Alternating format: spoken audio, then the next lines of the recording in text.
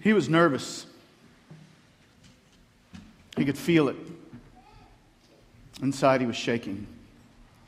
And he wondered if anybody around knew. His friends scattered around the room. Food being placed on the table. There was a sense of celebration. Yet he didn't feel like it. They gathered like this the last few years, as if they were family. But he knew this was going to be the last time. He knew it was the last time they would gather this way. See, he'd made a decision that would change everything. As everybody sat down and started eating, he wondered if they could tell that he was holding something back. He wondered how they'd react. They'd judge him. They'd look him in the eye. But then again, this was something he had to decide for himself. You can't run everything by all of your friends all the time. It's a business decision, really. And they didn't think they could all just stick together as one big group for the rest of their lives, did they? People move on. You have to start planning for the future. It's not always going to be like it was when we were 17, 18 years old. It was driving him crazy, and in his head it was all he could think about. He wasn't even paying attention to the conversation around him. And as food was being passed from person to person, he could just see their disapproving faces in his mind. They'd never understand. He decided he was just going to enjoy the dinner anyway. And as the bread passed by him, he grabbed a piece out of the basket. And as he went to dip it in the bowl, his hand bumped Jesus's. Right then, Jesus looked him in the eye and handed him a morsel to eat. Let's pray. Lord, we come before you and we ask that today the power of your death, burial, and resurrection would inspire us, would lift us, would compel us, and propel us forward to chase your glory. We ask that you would allow us to see ourselves in the Easter narrative in a way that would be freeing and life-giving. In Jesus' name, amen. Well, I want to encourage you this morning. I want to encourage you that I have more pages of notes than I've ever preached with before. You say, that doesn't sound like an encouragement, Greg, but it is, I promise, and this is why. See, I see blank space as freedom to just fill it in with whatever's in my head. And if you know me at all, you know that I am unrivaled in my ability to fill in blank space. So the extra notes are actually to keep me on track.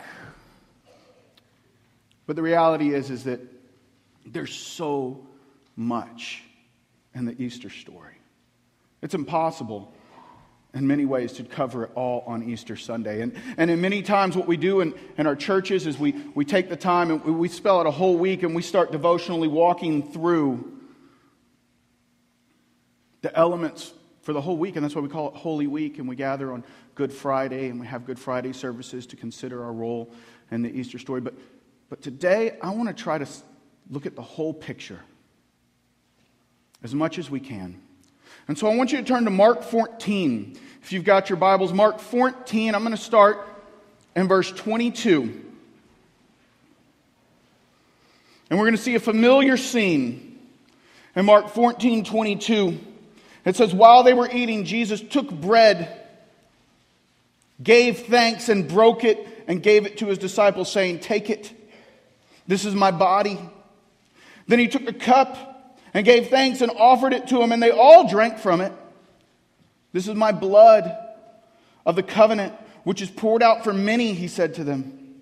I tell you the truth, I will not drink again of the fruit of the vine until that day when I drink it anew in the kingdom of God. It's a familiar scene. How often have we heard these verses in church? We read them often when we take communion. We read them our Good Friday services when we reflect that Last Supper and what was going on as Jesus took the elements of the Passover and likened them to himself and said, these things have pointed forward to me. And now I'm here. And my blood is shed. And my body will be broken for you. It's a common verse. As a matter of fact, the whole Easter story is commonplace to us in a lot of ways. If you've gone to church, and many who haven't gone to church actually, can tell you so much about the Easter story. Many of the elements, how Judas betrayed Jesus, how Peter denied him, how Pilate washed his hands because he wanted no part. Many of the elements are part of a story that we've heard time and time again. But therein lies a problem. The problem is that we can reduce this to simply a story. And while it is a story, it's not simply a story. It's the story. It's his story. It is the greatest truth ever told. But like a lot of stories that we hear time and time again, we can become kind of immune to hearing it.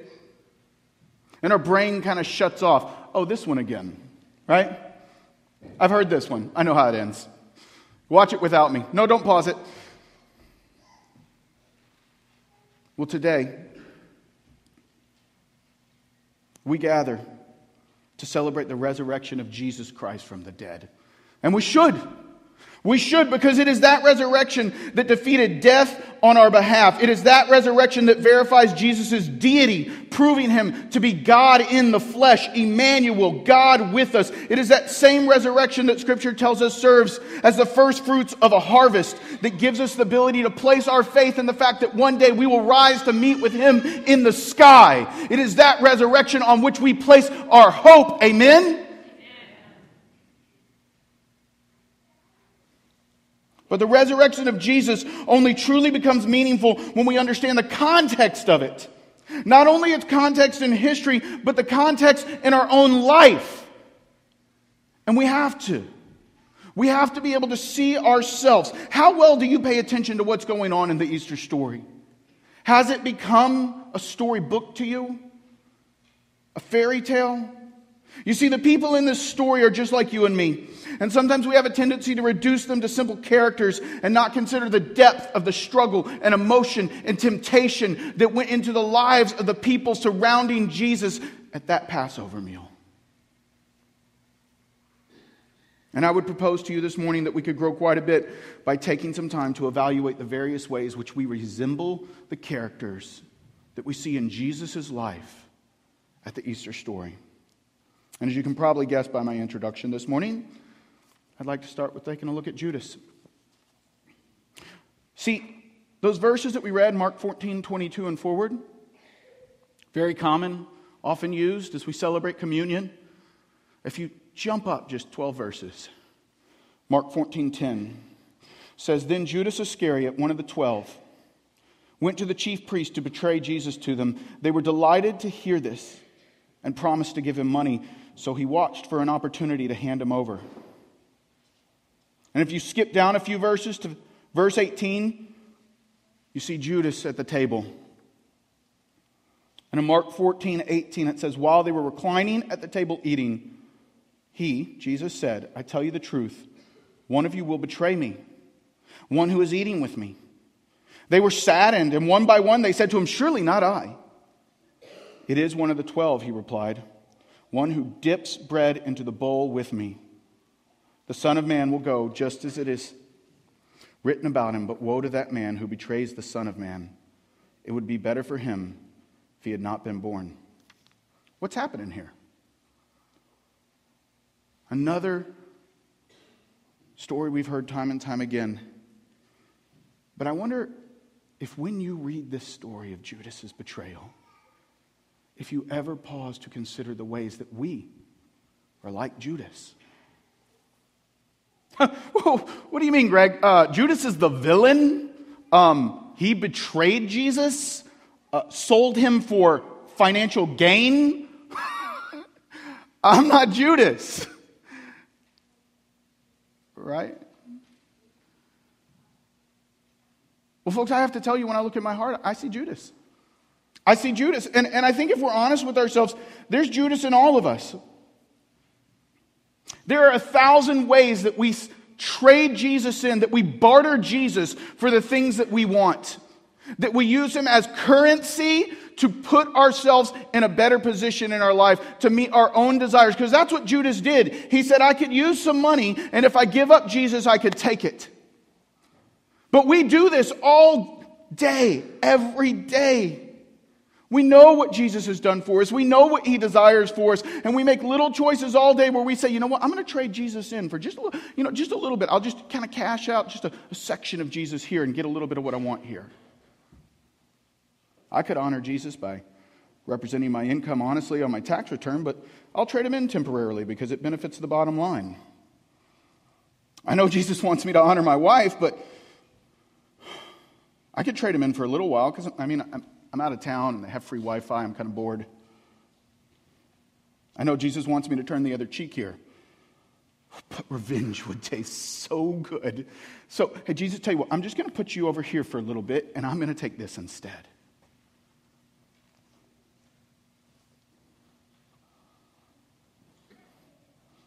You see, there's a multitude of ways that we, like Judas, sell Jesus in exchange for our own desires. And I wonder if sometimes when we hear this story, if we remove ourselves and make it just a story, and we look at him only as the villain in the story, and fail to see ourselves, do we become the person at the table going, surely not I, all the while knowing what's in our heart? Because God knows what's in our heart. The reality is, in the context of my own life, I've been Judas more times than I care to admit. There are moments that I'm eager to trade Jesus in for something I desire more. And we look at Judas and we go, but after all he had seen him do, right? After all, he watched all the miraculous things time and time again, and yet he still did that. But look at what I've seen Jesus do. Look at what you've seen Jesus do, and yet we find ourselves there. It's this tendency to betray him in every one of us that drove him to the cross that day, that compelled him to hang on a cross and take a punishment I deserved. And you say, well, those are the low points in our life, Greg, right? Those are just the low points. That's not every day. There's days that I wake up ready to fight the good fight. I'm ready today. There's days I'm ready and I get out there and I'm fighting for Jesus. And, I don't want to dwell on the low points. We got to move forward. And you're right. But see, sometimes I think that maybe there's a right and a wrong way to fight the good fight. And when I ask myself, is there a right way to fight the fight for Jesus? Is there a right way to stand up for Jesus? Is there a right way to defend our risen Lord and Savior? I'm driven to another character in the Easter story. And I want to look at the life of Peter. I want to look at the life of Peter because in John 18, if you turn there, we see a scene. It says, when he, Jesus, had finished praying, Jesus left with his disciples and crossed the Kidron Valley. And on the other side, there was an olive grove. And he and his disciples went into it. Now Judas, who betrayed him, knew the place, because Jesus had often met there with his disciples. So Judas came to the grove, guiding a detachment of soldiers, and some officials and some of the chief priests and the Pharisees. They were carrying torches, lanterns, and weapons. Jesus, knowing all that was going to happen to him, went out and asked them, "Who is it you want?" "Jesus of Nazareth," they replied. "I am he," Jesus said. And Judas the traitor was standing there with him. And when Jesus said, "I am he," they drew back and fell to the ground. And again he asked, "Who is it you want?" And they said, "Jesus of Nazareth." "I told you that I am he," Jesus answered. "If you are looking for me, then let these men go." This happened so that the words he had spoken would be fulfilled. "I have not lost one of those you gave me." Then Simon Peter, who had a sword, drew it and struck the high priest's servant, cutting off his right ear. The servant's name was Malchus. And Jesus commanded Peter, "Put your sword away. Shall I not drink the cup the Father has given me?" You see, we do have moments that we have opportunity to stand up and defend our Savior, don't we? But like Peter, even our desire to defend him is tainted by sin.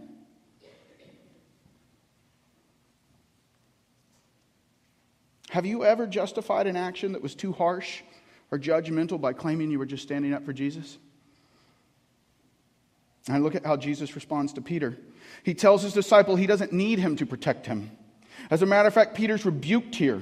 Oh, it's true that Scripture tells us to be ready to give an answer for what we believe in. But many times our answer can become an attack. We're stating truth, but love is no longer part of the equation. We cross a line, and in doing so, we cease to be someone pointing to the beauty of a Savior that laid his life down for every kind of sin and sinner, and instead we become an ugly smudge on the glass that people can't see through to get a proper view of Jesus. And much like Peter, I realize that even my desire to stand up for Jesus is tainted by the very sin for which he hung on the cross. Isn't it amazing how much we resemble the characters of the Easter story? Isn't it amazing?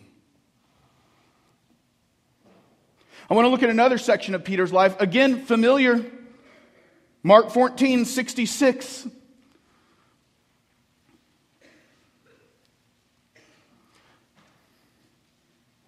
I want to look at this one more section of the characters in Jesus' life prior to the resurrection, and then I want to look at things that happen after. Because it is the transformational power of the resurrection that comes to bear on these sinful tendencies in us. But first we have to identify them. First we have to acknowledge them. First we have to see our need for a Savior. First we have to know what drove him to the cross to celebrate the resurrection from the grave. Because unless we know what we are saved from, the joy is a little empty. And in Mark 14, verse 66, it says, while Peter was below in the courtyard, one of the servant girls of the high priest came by, and when she saw Peter warming himself, she looked closely at him. You were also with that Nazarene Jesus, she said, but he denied it. I don't know or understand what you're talking about, he said, and went out into the entryway. When the servant girl saw him there, she said again to those standing around, this fellow is one of them. And again he denied it. And after a little while, those standing near said to Peter, surely you are one of them, for you are a Galilean. And he began to call down curses on himself, and he swore to them, I don't know this man you're talking about. Immediately the rooster crowed the second time, and then Peter remembered the word Jesus had spoken to him. Before the rooster crows twice, you will disown me 3 times. And he broke down and he wept. Again, not news, right?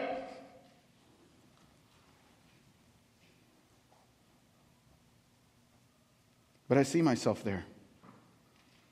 Have you ever done something that to those around you would have appeared to be a public denial that you even know Jesus? It doesn't have to come through our words. It can come in our actions. Have you ever claimed to know Christ publicly, yet later on, in a different public setting, found yourself participating in things that seem to deny your affiliation with Him? You act one way at church and another at school or the workplace or at a sporting event or even at home. I know I do.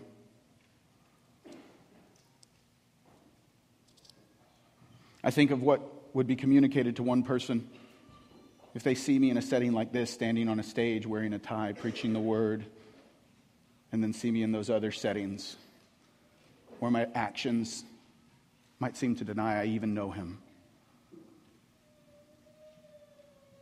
And to them, does it give them cause to question if my faith is real? Is my denial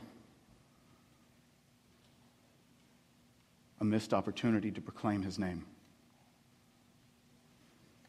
Now maybe this is a little different than your typical Easter morning sermon. I know that. Normally, we just come in and say, He's risen, He's risen, He's risen, and He has, and we're getting there. But there's a reason He found the grave, and I want us to focus on it.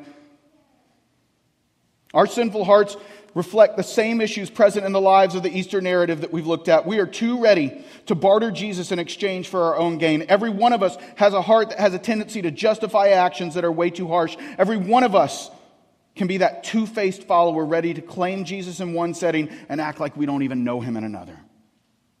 And this is the sin that drove him to the cross. We need the context of history to remind us that we are the villain that placed him on the cross. It is for me that he died. I am the villain. My sin betrayed him. My sin beat him. My sin mocked him. My sin drove the nails into his hands. My sin separates me from God. My sin murdered my Savior.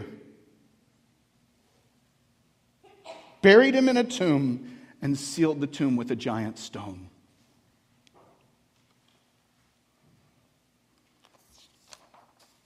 But we are not here this morning simply to celebrate a slain Savior, but a risen Redeemer. And the power of that resurrection is the power that gives us hope. You see, when we become numb to the story, we miss an opportunity to place the resurrection in its proper context. The resurrection of Jesus is God's stamp of approval on his Son and the work accomplished on the cross. By rising from the grave, Jesus proved that he was more than a great teacher or a prophet. He is God himself in the flesh, Emmanuel, God with us, the chosen one, the promised one, waited for, foretold, and delivered. Hallelujah. He displayed his power, verifying that he indeed was Emmanuel, God with us. He proved himself worthy of our faith and devotion. It is because of the resurrection that we gain the ability to cast off fear of what man can do to our body, so that we can chase Christ unashamed, because now we know through the resurrection of Christ that death brought by man has no power to end the life brought by God. And that is why we are here today. Through the cross, we find the removal of our old life, but through the resurrection, we find the application of our new life.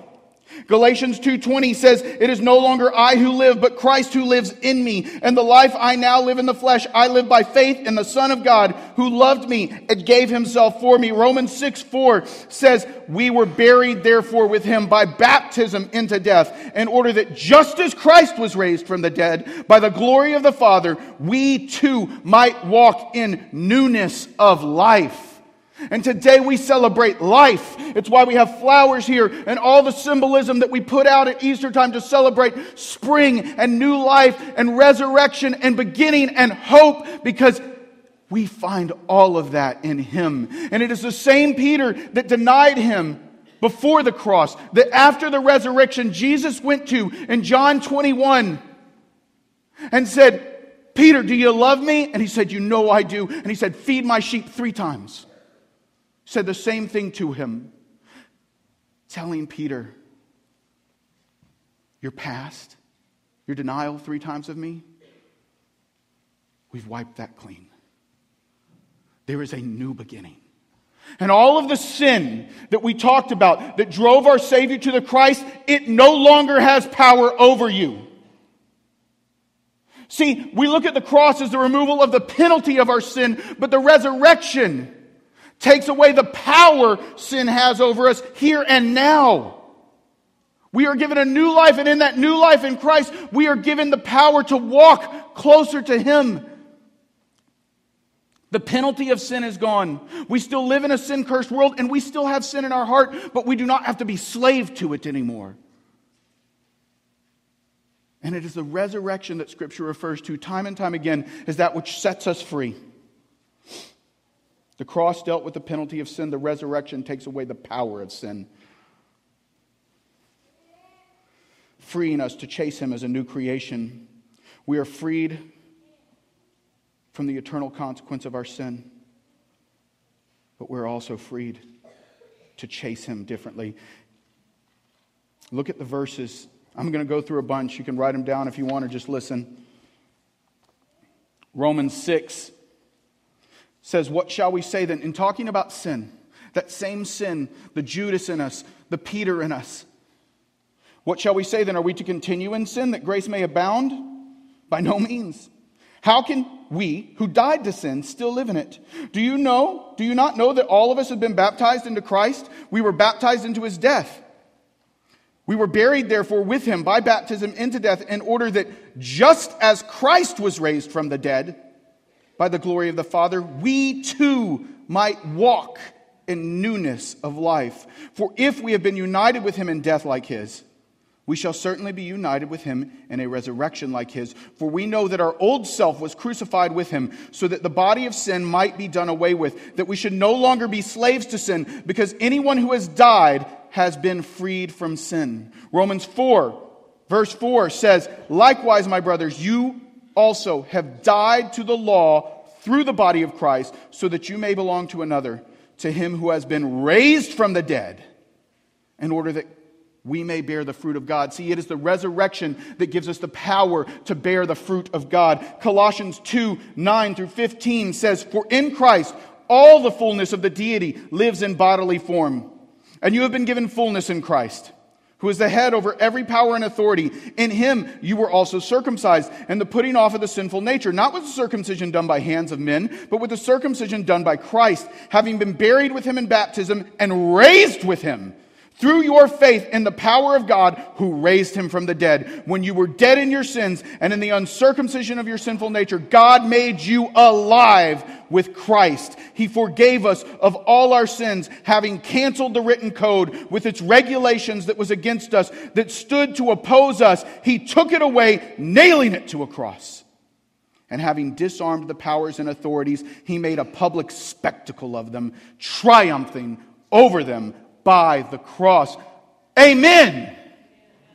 And it is that triumph over death that not only takes away the power of sin in your life, but provides hope for the complete removal of the presence of sin. See, because though the penalty was removed at the cross and the power of sin over us in this life was removed through the resurrection also serves as our hope for the ultimate, eventual removal of the very presence of sin completely. I'm looking forward to that. It's where we find our hope. You see, Christ's resurrection from the grave and ascension into heaven becomes the foundation on which we build our hope that we ourselves will join him for eternity. 1 Corinthians 15, verse 20 says, but Christ has indeed been raised from the dead, the first fruits of those who have fallen asleep. For since death came through a man, the resurrection of the dead comes also through a man.